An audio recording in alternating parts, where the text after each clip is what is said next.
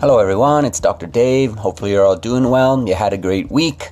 You're enjoying yourselves. You're creating some great experiences. I'm coming at you from the Toronto Neck and Back Pain Clinic with your daily health update for Friday, November the 23rd, 2018. Have a pretty neat daily health update for you today. 6 interesting, I think, areas of information based on some research and literature, up to date and current. We don't feed you any old information. Everything we do is current, and we look at 6 different areas: mental attitude, a health alert, your diet and exercise, chiropractic, and wellness or prevention.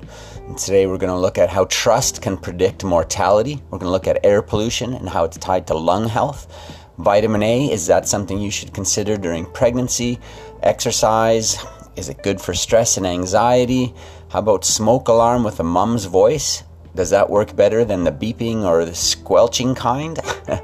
And how about back pain? Does it affect mortality? All right, so today we're looking at mortality a lot, and some interesting correlations. Should be fun. We're not going to treat, diagnose, prevent, or cure any illness or disease with our time together today. However, because we share such interesting and relevant tidbits of information, you just never know what decision you'll be able to make, what action you'll be able to take today to help improve a health concern that you have and or preserve your health for the future.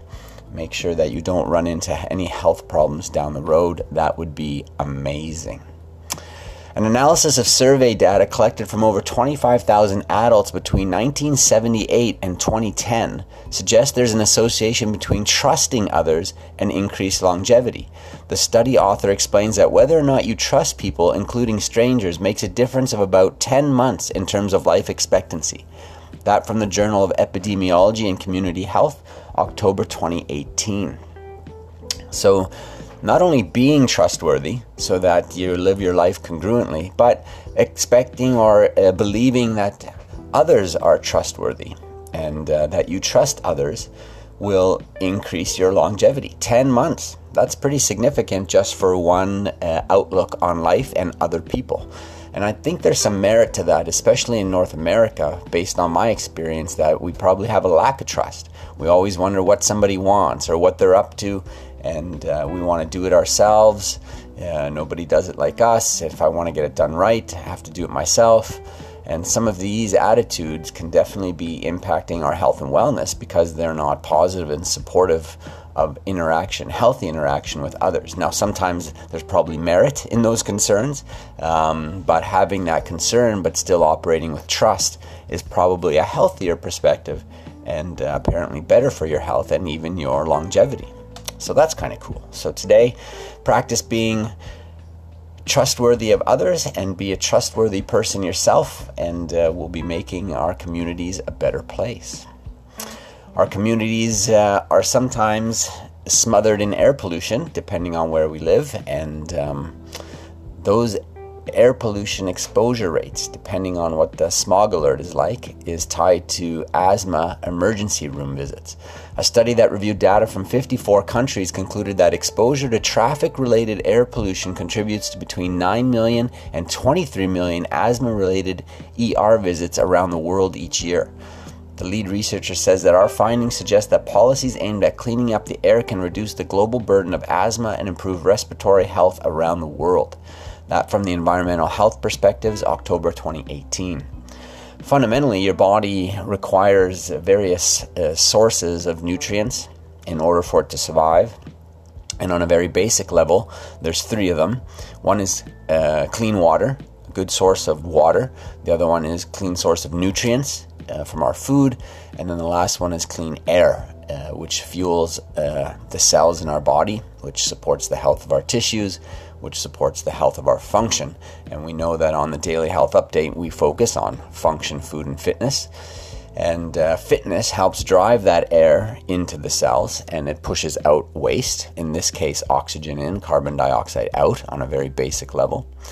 And getting into an air pollution situation or smog-related environment doesn't provide for a good source, and that can affect health and wellness, especially asthma, as that air pollution has irritants which cause a reaction in the airway and can make it difficult to breathe for many.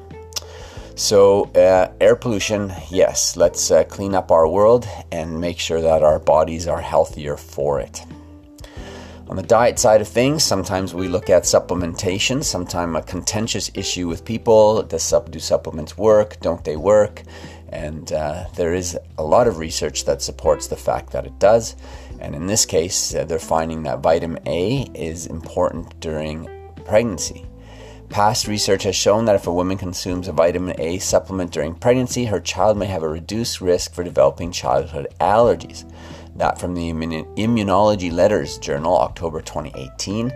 So asthma itself, as we just mentioned, is a sensitivity issue, an overreactive airway, and perhaps vitamin A during pregnancy could support a better outcome with that lung function if it comes from sensitivities or allergies to different irritants.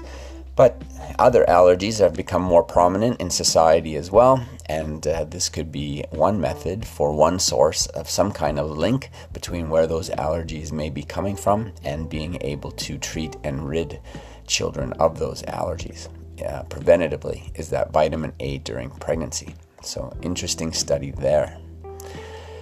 Exercise gets that oxygen in and out of the tissues. It also gets nutrients in and out. It helps us maintain an ideal body weight. It makes us feel good because it counteracts stress and anxiety. And if you're walking the globe, especially in North America, you probably have encountered some stress and anxiety. Stress is basically due to a stressor that exists and is real. Anxiety is typically a stressor that exists and is not so real, is more of a perceived concern or worry, and tied to sometimes a fear. So stress and anxiety, similar in terms of body physiology, but different in actual definition. The Anxiety and Depression Association of America reports that exercise can help preserve mental fitness and reduce stress and anxiety. The association offers the following suggestions to help get you started. Jog, walk, bike, or dance 3 to 5 times per week for 30 minutes a session. Set small daily goals and aim for daily consistency. Experiment with different exercise routines to find what fits you best. Use music, audiobooks, or podcasts to help the time pass faster. Recruit a friend to work out with you, and be patient when starting a new fitness program. That from the Anxiety and Depression Association of America, October 2018. Motion is life, life is motion. Much of the cognitive function, your brain health, comes from stimulation from movement of the body, especially the spine. And when you get out and exercise, it can, because of that correlation through your nervous system, counteract the effects of stress and anxiety. It's hard to escape stress and anxiety. Avoiding it is not necessarily the way to live, but knowing how to adapt and deal with those daily stressors is important, and one of the ways is to participate in some kind of regular exercise routine. So if you're looking for any motivation, there you go. Get out there today and plug into some kind of exercise routine. So your smoke alarm now in North America, at least in Ontario, I believe, it's necessary to have a working smoke alarm in every single bedroom, as well as, I believe, every floor of a home. Maybe depending on square footage, you might even need more than one if you're blessed with a big home. Interestingly enough, the smoke alarm with a mom's voice will wake kids quicker. Younger children are more likely to be awakened by a smoke alarm that uses their mother's voice. In this study, which included 176 elementary school-aged children, researchers found that a sleeping child was about 3 times more likely to be woken by an alarm that's programmed with their mother's voice than a traditional high-pitched alarm. The lead author writes that these new findings put us one step closer to finding a smoke alarm that will be effective for children and practical for parents. That from the Journal of Pediatrics, October 2018. I don't know if you've ever heard a smoke alarm, but definitely good to have one perhaps then in each bedroom, because I don't really know how someone could sleep through one of those if you had it right there in your room. But and, as a novelty, perhaps you'd like to install one with Mum's Voice. Definitely sounds like it would be a safe thing to do. 3 times quicker to get up when they hear it. Can be life-saving when it comes to a dangerous situation like having a fire in your home, which we hope would never happen. So you can ride that information and go get some alarms that are programmable with Mum's Voice. And finally, I can't beat that. That's the most novel thing I think I've ever shared on the Daily Health Update. But one of my favorite things is still back pain, and because that's what we chiropractors do every day. And interesting correlation here. The reason people come in is because they are in pain and they don't want to be in pain typically, and then they want to avoid that pain and also get back to doing what they need and want to do every day and feel like they can do it without any complications and as fully as they can do it. They don't want to be restricted by movement or having to be careful because they're worried about creating pain again. But interestingly enough, back pain can also affect mortality. Using data from a long-term study involving postmenopausal women, researchers identified a link between frequent persistent back pain and an elevated risk of early death.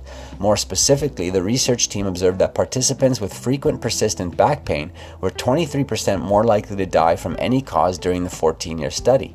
Though further studies are necessary to understand the relationship between persistent back pain and increased mortality risk, the researchers hypothesized that the disability associated with frequent persistent back pain and its effect on living a healthy lifestyle may be one possible explanation. That from the Journal of General Internal Medicine, October 2018. Certainly highly plausible, and many patients come in and they explain how their pain, especially their back pain, is keeping them from living an active lifestyle with exercise, for example, but also because they don't feel well and they're not exercising, they may not make the best diet or health or nutrition choices. So there is a downward spiral there, and it definitely affects our mood, because we know, as we saw in this Daily Health Update, exercise counteracts your stress and anxiety. But if your back or other body parts are sore and you can't participate in the exercise, then your stress and anxiety levels may be higher.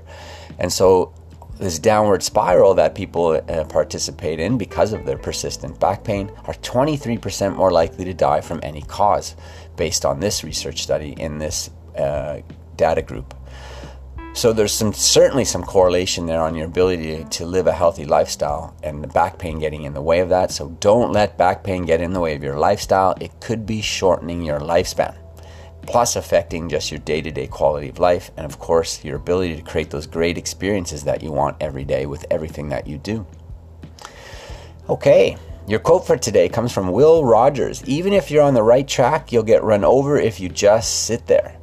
So a lot of us have ideas. We have a desire for improvement in our lives, sometimes in our health, and we want to make sure that we make that desire a reality by taking action. You don't have to get it right. You just have to get it started. It doesn't need to be perfect, but you need to start building it, and then you can fix it along the way. You can retarget yourself, but just get some momentum going. Small steps every day. Today's Friday, a more casual day, hopefully, in your world, one where you can start focusing on yourself for the weekend and getting to where you want to be and supporting your health and wellness, because you live your life through your body and especially your nervous system. By taking care of that system and keeping yourself sharp, you'll be able to have a better interaction with the environment, able to adapt better, and just create those better experiences when you're healthy. So I'm glad you're here today. Share this Daily Health Update with someone you care about, someone you love, and maybe even with your enemy, because it's only fair. And make sure you stay plugged into this health and wellness information. It'll help steer your thoughts and actions in the right direction, taking care of yourself for the long term. We'll be back on Monday to continue that journey and help support your process. We'll look forward to speaking with you then. Now get out there and have some fun. We'll catch you next week.